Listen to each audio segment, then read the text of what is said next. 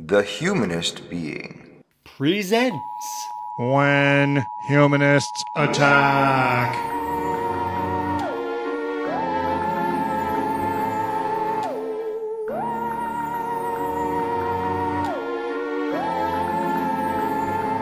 Humanists Go on the Proactive and Have Their Say.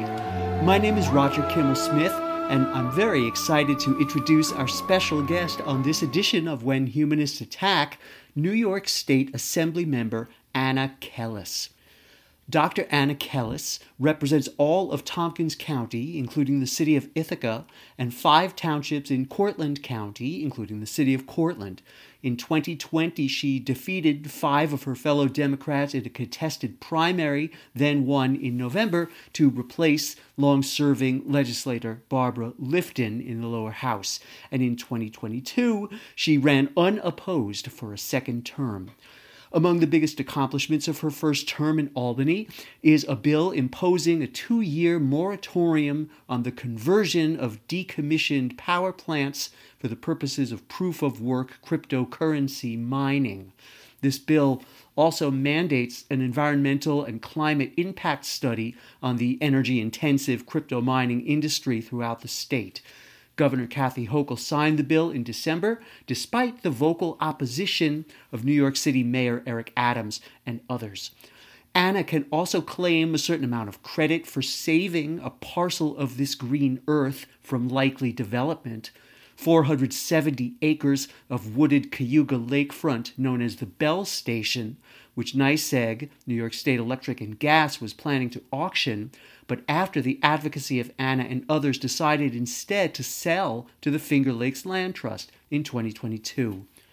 Before her election to state office, Anna Kelles served in the Tompkins County Legislature from 2015 to 2020. She has a Ph.D. in nutritional epidemiology and has taught at Cornell and Ithaca College. Anna Kelles, welcome to the podcast. Thank you so much. Happy to be here. First question. So here we are. It's the year 2023 on this planet, and you have begun your second term as a state legislator in Albany. I've caught you smack dab in the middle of the hectic budget season. Seems like the busiest time in Albany. And just wanted to ask you to step back from all that and tell me how you're feeling these days about the planet and the state of the human enterprise, and that sort of thing. That's big, bold questions. I would say that if you're coming at it from the climate change perspective, I tell people this. Whether or not humans choose to survive, I would rather be on the ship fighting as it sinks than not on the ship at all. And I mean that in the context of being in the government. Anybody who's listening to this probably knows that I am very passionate about environmental issues, and a lot of the work I do is focused on environmental issues. I do believe that we have run out of time. And by that, I mean that there are already irreparable damages caused by human behavior. Yeah. And so we are now evaluating scientifically. Again, people who know me know that I don't come to politics by way of politics itself. I come to politics by way of science as a former professor. Sure. Mm-hmm. So I tend to focus on science and data and facts. And we are in the process, of course, of looking at not what we can avoid, meaning that we can avoid everything, but what is now unavoidable, and what can we still avoid if we take pretty significant, bold actions. So, yeah. I would say that would be my answer as far as where we as a species are and where the planet is with respect to our engagement with it. Yeah, so many people don't seem to be so clear-eyed and honest about it. I'm thinking myself about, how can we shrink the human footprint, in real terms over the coming half century or century, and just get the species to stop just expropriating everything on the planet to grow this unsustainable greed, but government historically has just helped facilitate all this expropriation, right? So can we really expect governments to put meaningful restraints on growth? How does this become possible? Well, there's the whole conversation about growth, but then there's also the conversation about our current behaviors and habits and electricity consumption in particular, and whether or not we are reducing our electricity consumption, whether we are converting it all to renewable energy infrastructure, whether that renewable energy infrastructure is produced in any way sustainably, and the materials are produced for longevity. I mean, there's so many questions in that context. I can say in New York, we do have one of the most progressive climate laws in the country and in the world. The Climate Leadership and Community Protection Act, which will require that we are net neutral on our energy production and consumption by 2050. We have a deadline by 2030. That's 40%, 50%. Which we are working towards. There are some of us that believe that we're not moving fast enough, but that is something that I would say we're aggressively working towards. There's other things though that we need to. I mean, there's endless things that we need to do. Like for example, protecting our water. Like for example, addressing the fact that we have massive harmful algal blooms increasing, and we have significant amount of PFAS and PFOA, forever chemicals, in our water sources, and that almost every human, particularly in the developed world, has a sort of a slew of different PFAS and POAs in our body, in our bloodstream, in our cells already.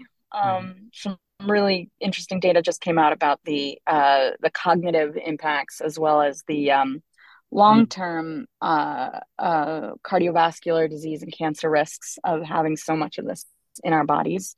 So there's, of course, water, and we only have like 4%, I'm sorry, 0.4%, as far as I understand, of all water on the planet is fresh water.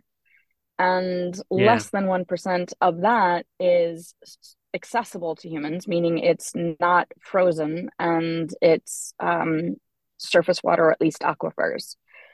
So if we look at like New York, for example, we have all the Finger Lakes and we have the Great Lakes. It's a significant portion of the world's fresh surface water. And we have more harmful algal bloom outbreaks than we've ever had before, continuously escalating. We have skyrocketing amounts of PCBs, PFOAs, PFAS, and PFOAs in our water. So we have some serious work to do with respect to protecting our natural resources. And then we look at waste. We have Seneca Meadows. It's a landfill that is 35 building stories tall. 28 building stories tall. And this Texas company has just requested to extend the date in which they are asked to close. Right now, it should be, I think, by 2024, and they want an additional 15 years, which would add about another 7 stories to equal about 35 building stories of trash that are stored in the landfill just north of Seneca Lake. So of course you can imagine what impact that has on groundwater. So being honest, we have some major issues we need to address. At least we're having the conversation. I appreciate that we're having the conversation. I'm carrying a bunch of bills to try and address some of those, but I don't think as of yet we're moving fast enough. But I am thankful that there are way more people in the legislature that get it and care about it and are fighting for it than I would have thought prior to coming into state government, which is extremely refreshing. Yeah, well, it's good to hear you say it. I'd like to hear more about your background and backstory, because, I met you before you decided to run for office. We met through friends in Ithaca, and I knew you were someone politically engaged on the local level. So I'd like to hear you talk about your life, from early on up to the point we met, which would include your Ph.D. work in nutritional epidemiology and your work in Ecuador and your work in nutrition? Mm. Well, I grew up here. I grew up in Trumansburg, actually, on a Mhm. dirt road. My dad was the dentist. My mom worked at Cornell, so I'm a local through and through. They were part of a sort of philosophic, spiritual community called Wisdom's Goldenrod that was very highly connected to uh, the Dalai Lama and efforts to make sure that Tibetans were safe in the 60s and Oh. 70s. So I Did, had a very interesting did I, childhood. did I hear you right? Excuse me. Wisdom's goldenrod? Uh-huh. Uh-huh. It's sort of a philosophic center of Eastern philosophy. Studies of Eastern philosophy. It's on Seneca Lake, actually. But highly intellectual, people studying Plotinus and Socrates, and so Eastern and Western philosophy, right? Hmm. To the to math, even, right? Like the philosophy of matter and reality through, in a study of Euclid's elements, right? They were intellectuals. They were studying kind of everything across the board. Um, which was my childhood. So I think it definitely colored the way that my mind works. Having Yeah, sure. conversations about what is the ego, what is the overself, how are you self-identifying with your identity, um if that makes sense. Definitely. uh Question of was that self and Atman yeah, and of all. course, was great. So an odd background, I maybe, for um No, a it person in actually politics. makes me understand, on a perhaps more pragmatic level, why we have so much in common in how we think. Yeah, yeah.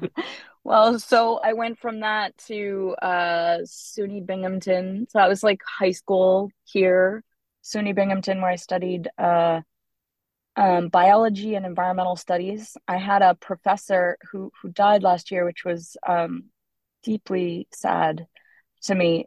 His name was Richard Andrews, Hmm. stunning human being, cantankerous and funny and brilliant. Studied sphagnum moss, but he took students every year with another faculty. We had a tropical ecology class, and we would go to Costa Rica to study the different ecosystems and the impact of climate change on the ecosystems, so that we could understand not just temperate zone, but the tropics. He had another class on several classes on temperate zone ecologies as well. So he wasn't simply on the tropics, but a globalist in as far as his work in the environment. And I remember him coming into the first day of class like Indiana Jones. I mean, he was like sparkly eyed and passionate about it. And I went in as thinking I'd be a theater major, and like that day is when sort of my life shifted.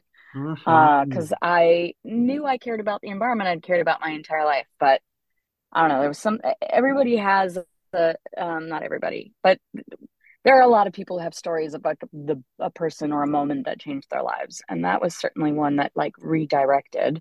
And when I added a focus of biochemistry and nutrition and biology, because I had had a lot of health issues growing up, my father did. Turns out we all have a genetic autoimmune disease that's certainly very impactful in all of our lives. But even at that time, I was very driven to find answers. So I had two worlds that I was walking in: human health, planet health.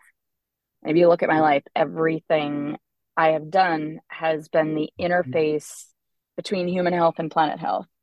Mhm. From being a guide in the Amazon after doing a couple of years of independent study and research on nutrition in a very impoverished area of Ecuador.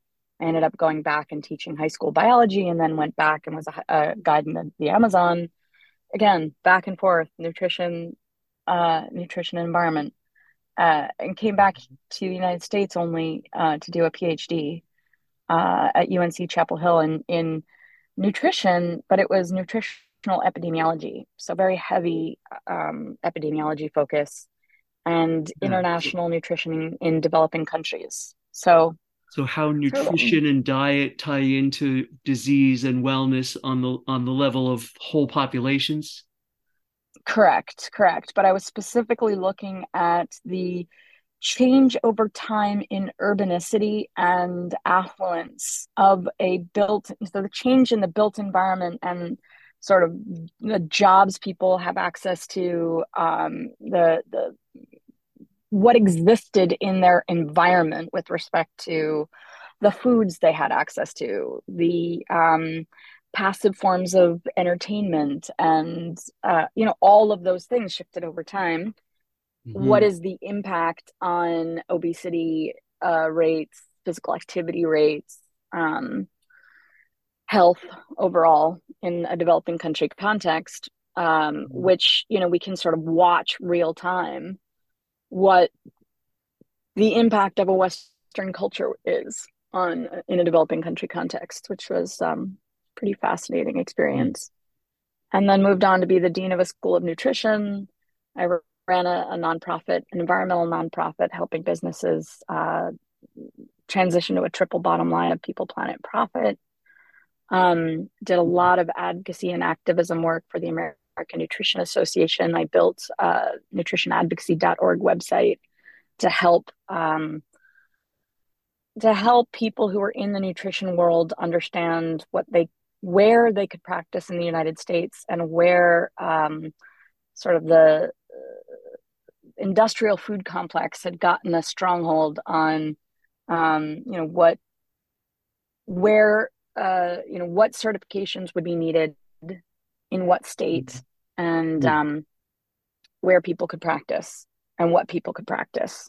So I did a lot of work on that for years, and then shifted back into the environment locally here in Ithaca when I, was living here after my Ah, PhD. So it's a very windy road. right, It's a right. very windy road. But you answered my question. You brought us to the point where we met, which was, Where you met me, oh, right. advocacy and activism. But I guess, in that story, it was just shortly before you had the idea of politics, you know.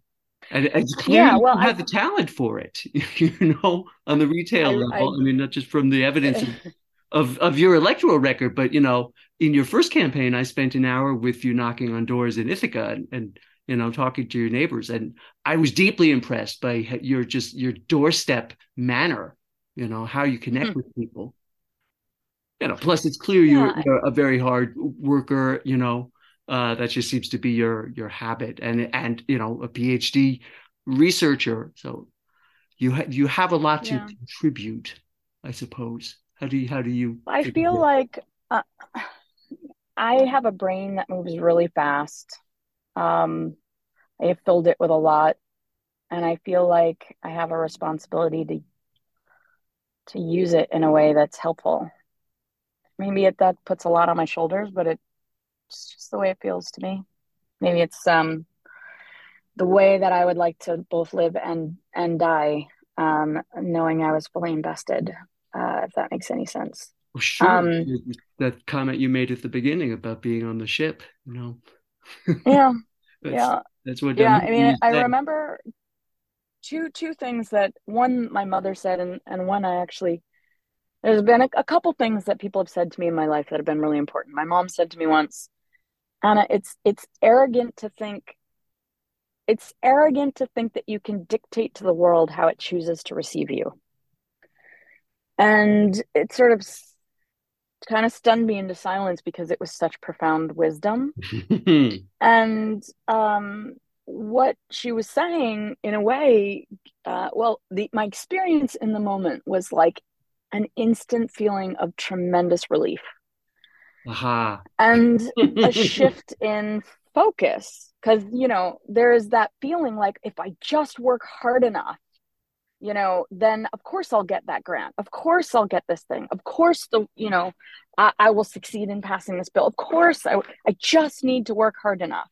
No, actually, sometimes the world is not choosing to meet you in the place that you want them to, or that you want it to. And if you can let go of the belief that you can dictate to the world how it chooses to receive you, then you can actually invest more wholly and fully and joyously and completely in doing it, because you can't control the outcome. You can't guarantee that if you work hard enough. So, then you end up working really hard because it feels right to you, not because you think it's what the world must do. And that's what I meant before of, well, the humanity may not choose to survive. We do have choices. Like the science is clear that if we do not reduce our total global greenhouse gas emissions by 50% in the next 7 years, then we will not be able to prevent, some of the predicted worst outcomes that have been outlined in some of the research. And that's a choice. So Yeah.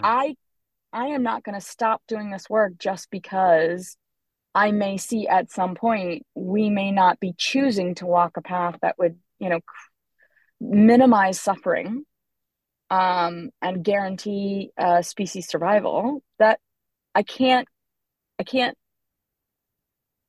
string my happiness or my motivation or my drive on that. Does that make sense?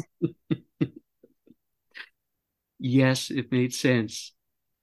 I guess I would just follow up by asking, now you're in Albany.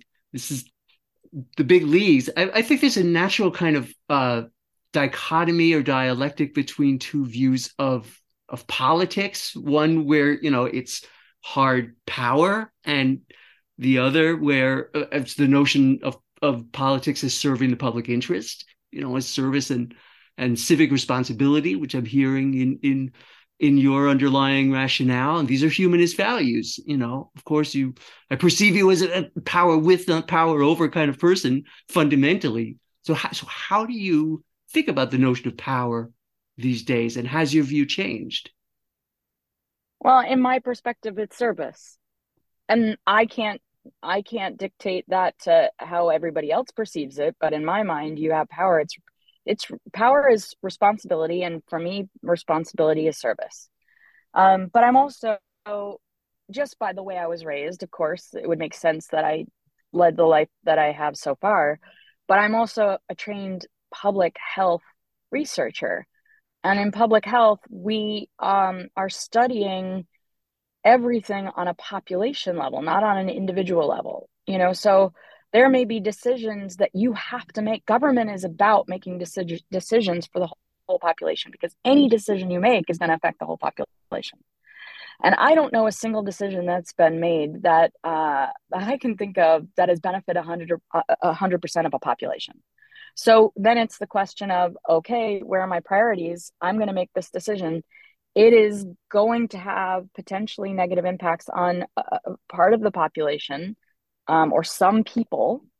How do I maximize the benefit and minimize the harm, and accept the fact humbly, painfully, that I cannot, with any decision I make, most likely do like zero harm. And that is like fundamental to public health. Anyway, because you are studying a population, you're stepping back and looking at public health, right? So you're looking at what would improve public health. Well, through the history of time, some of the greatest public health actions have been creating, water infrastructure, creating, wastewater infrastructure, so that we could improve sanitation. Building code, a lot of it is specific to protecting the majority of a population from building collapse, and the building code modifies based on what part of the world you're in, and seismic activity and water quality and floodplain, right? Like all of those types of things are government actions that have sort of a public health, to me, mindset.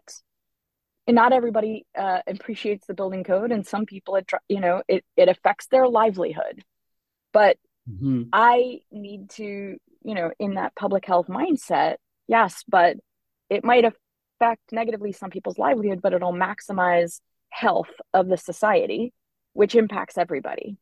Um, so to me, having that mindset and recognizing that your job is to maximize benefit and minimize harm, and accepting that sort of humility that you you are not allowed to not make decisions. Like I'm not allowed to say no, I'm not going to vote on this thing that came to the floor. I'm not allowed to abstain. Therefore, every decision I make is going to affect people both positively and negatively. You're not a So can that is a kicker. very well, it's a very philosophic, sort of roundabout definition of power. Aha. But um, that is in this context of government. Yes, you have power. Are you using it for personal gain? Are you using it in what I believe government should be, which is recognizing that you're making decisions for an entire population, whether people agree with your philosophy, whether people agree with your politics, whether people, you're still making decisions that will influence those people. And holding that in your mind's eye as you're making decisions is really the greatest, I think, most responsible use of this power in this role. Yeah, but what I'm hearing is, that your viewpoint and your training align you to a certain view, this public health view, very clear definition of the public good, and increases both your motivation and the soundness of what you have to say when you speak from that frame. Well, I Uh, mean, I can say certainly that I try at least, and I also it irks me just viscerally when decisions are made based on anecdotes, because I know from an epidemiological perspective, hmm. you cannot say whether that anecdote is representative of the population norm, whether it's representative of any trend. It could be an outlier, could be totally unrepresented, and you were cherry picking to suit a personal perspective or gain. I fight that a lot in the criminal justice reform work that I do. For example, we Huh. see a lot of tension going on in that. We see it a lot in the environmental discussions Well, you're going up, against time-honored traditions of rhetoric. Uh, I of just of technique, yes, yes, yes, of course. intentional. Yes, Let yes. me just ask you. I have to blurt out the question now that you've spent an entire term in Albany. What is it like dealing with your colleagues across the aisle? I mean, we're still in what seems to me to be an ongoing crisis of democracy or threat to democracy. What do you understand about how your fellow members think and operate? I think it's very dangerous to other any group. And so for me, and I gave a speech on this actually earlier this year because I was so incensed um, about some of the things I was seeing on the national and global level. And we had a Holocaust Remembrance Day, and I was talking about the danger of othering. And the minute we find ourselves othering, it should be a really big flag. Doesn't matter who you're othering. So to say the people across the aisle is like still, even if I don't agree with a lot of the philosophy, a lot of the politics, a lot of the perspectives, there is humanity. There are humans, quote unquote, across the aisle. So if there are humans, then there is just as much diversity in personalities.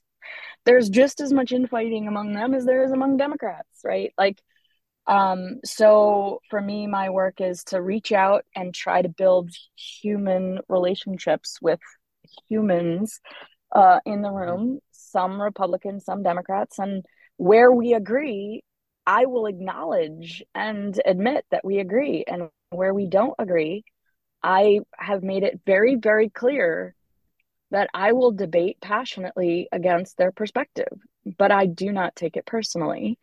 My job is to fight for what I believe in and what my constituents have sent me there to fight for, and represent my constituents to the best of my ability. And sometimes it's my constituents that I don't agree with. And it's because I may have gotten access to a lot more information.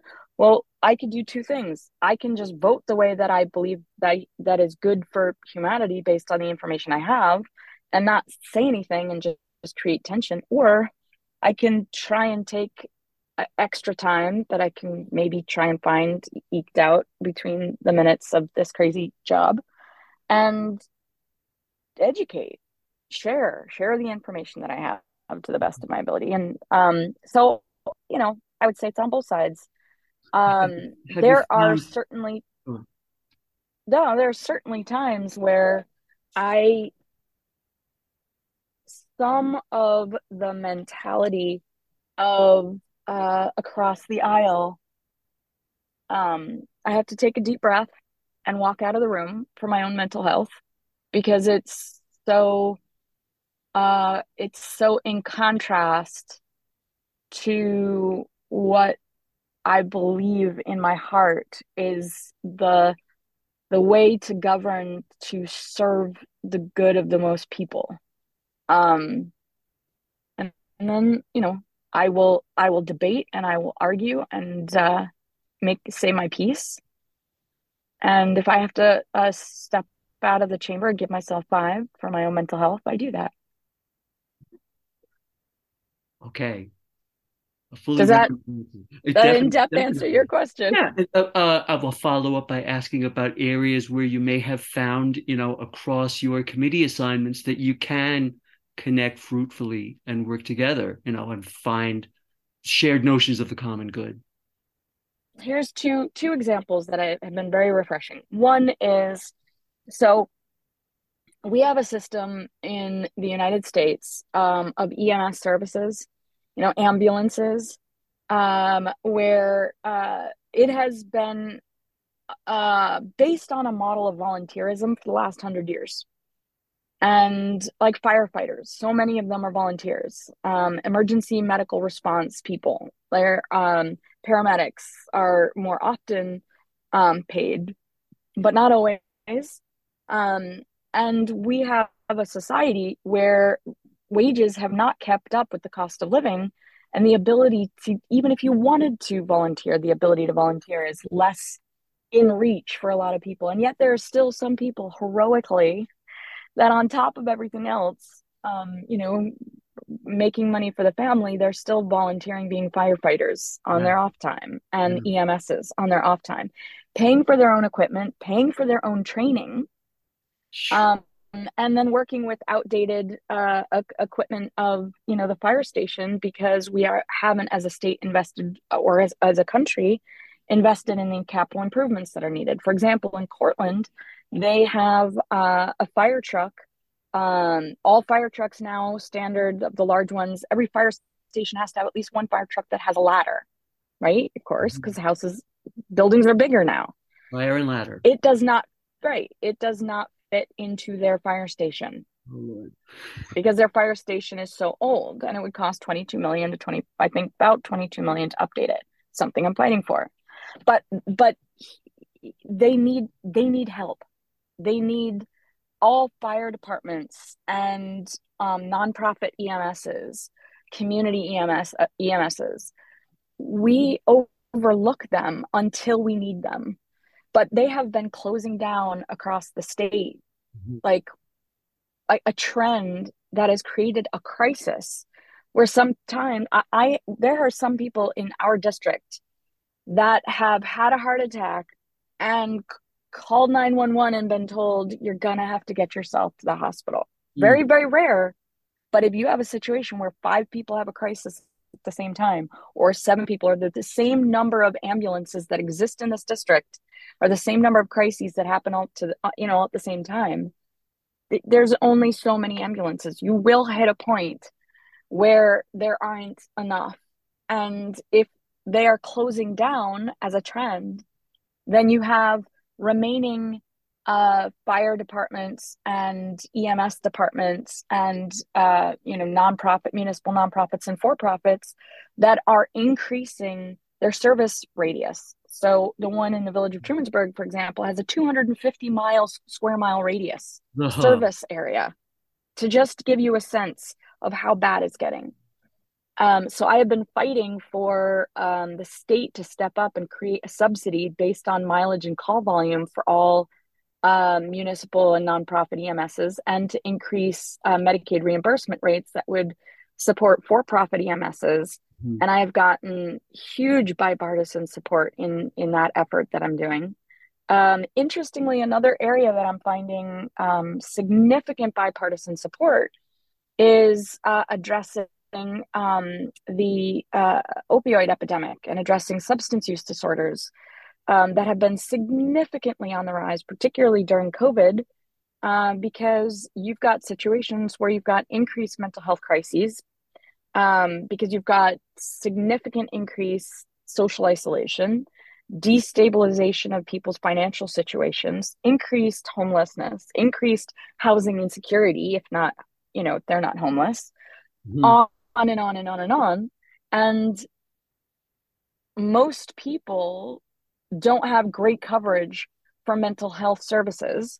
Yeah. So you end up having more and more people who are self-medicating, whether it be alcohol, whether it be pain relief, whether it be, right? And so you were seeing an increase in substance use disorder. Lo and behold, scientifically, this is not rocket science. You don't need to be a nutritional epidemiologist. Right. Well, an epidemiologist, sure, fine. But no, you don't. You can just watch. But as a trained public health person, I can see the interconnectivity of, what we are experiencing, not just because of COVID. These things were already crises prior to it. We have a total epidemic of mental health issues in schools, from kindergarten all the way through grad school. Crisis situation going on.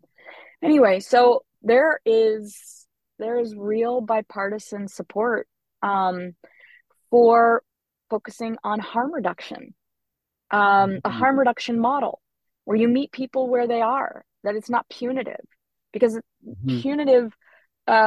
punitive system for treating substance use disorder literally doesn't work. And so many people on both sides of the quote unquote aisle have personal stories at this point of family members who have died, of like so many wake-up calls where people have loved ones or know people who have loved ones that have like shocked them in their place and said, wait, we can't stand on the side and judge and say people with substance use disorders just must be weak of spirit, weak of personality. Oh, wait a minute, maybe this is an issue we really need to address. Thank goodness. And so we're having honest conversation. Mm-hmm. Exactly. And the LGBTQI conversation is becoming more and more bipartisan. These things that are affecting our lives personally. So we're having conversations of how can we really address it, that we need to invest more in mental health, that we need to invest more in substance use disorder treatments that are harm reduction focused, that meet people where they are, that hold their hand through whatever process they want to go through, keep them alive. Because if someone's dead, you can't treat them. So, let's get off of our high horse and do what works. So some really interesting, productive, fascinating, bipartisan conversations that I've had over the last 2 years. I'm not saying everybody across both sides of the, the political spectrum, across the political spectrum as if it's binary, has this perspective, but more and more refreshingly. No, that's a rich answer to the question I asked you, and I thank you. Assemblywoman, sure. I want to honor the time limits that you said you had at the outset. So I'm thinking maybe. Oh goodness, yes. Sure. One more question.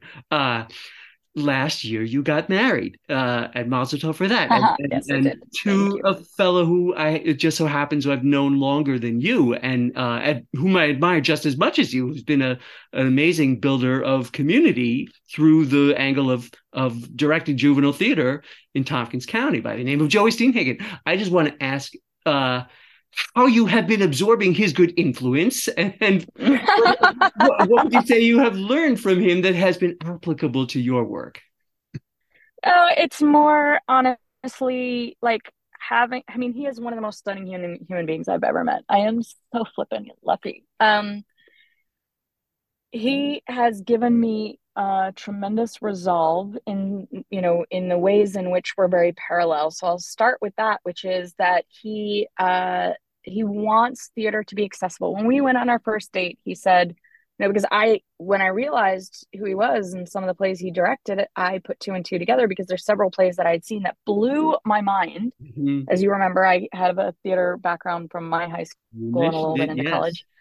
And the performances that he put on just so far exceeded any caliber that I had ever seen Mm. from students, that I was kind of blown away. And so I said that to him, and he kind of waved me off, not in a disrespectful way. He just said, "Those are icing. I grow children."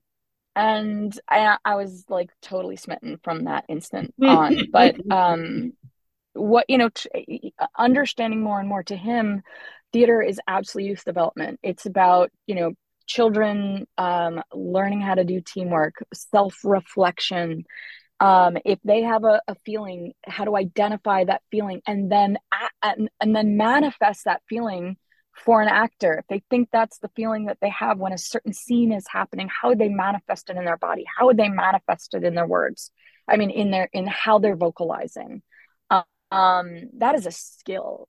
Public speaking skills, how to feel confident in front of people in public. I mean, there's endless skills that they're learning. And then he's very, very clear. He'll say to them, there's no way you could be the weirdest person in the world. So like, let's manifest your inner weirdo. It's like one of it's not exactly how he says it, but basically that's the essence of what he says. And that's really beautiful. Permission. But because of it, he made participation in his community youth theater company free for all students, 11 to 18. That's the age range.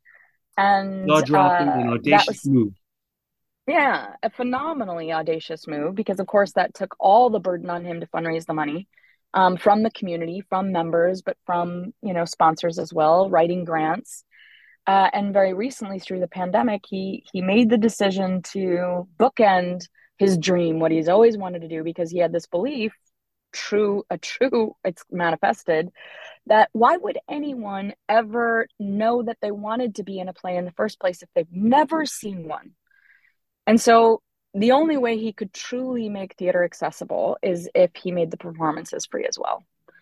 Mind blowing. I don't know anyone else who's done that, which means, of course, all of that burden on him and his team and the board as well to fundraise. But what has happened is every single play since he did that, over the last year, has had like thousands of people attend. 4,000 Mm. people attend his plays. And what's the The pragmatic 3 day challenges of performance. mounting theater in this particular time? He is making it accessible to everyone, something very, very beautiful that like rises people's spirits. But what I've learned from him, though, is honestly, I wanted to have children. I was not able to. He has his own child, but he raises the community's children, and watching how he engages with them, how he inspires, how he treats them with, not, we always say we should always treat children with respect. They're humans just like everybody else, but like seeing it viscerally, watching someone do it in a way that inspires such joy in children ages 11 to 18 has been really, really stunning, really stunning, truly stunning. He creates a safe place for our children. Well, both of you are my local heroes. Thank you. Thank you. Well, And I got lucky. I'm very and thankful. thank you. What a rich conversation. It's always a pleasure to spend time with you, Assemblywoman. Always, always. And thank you for doing this great work. Thanks again to Assemblymember Anna Kelles and her staff for making the time and coordinating this interview. And for more information on the youth development organization known as Running to Places Theater Company, go to runningtoplaces.org. They've got a podcast too.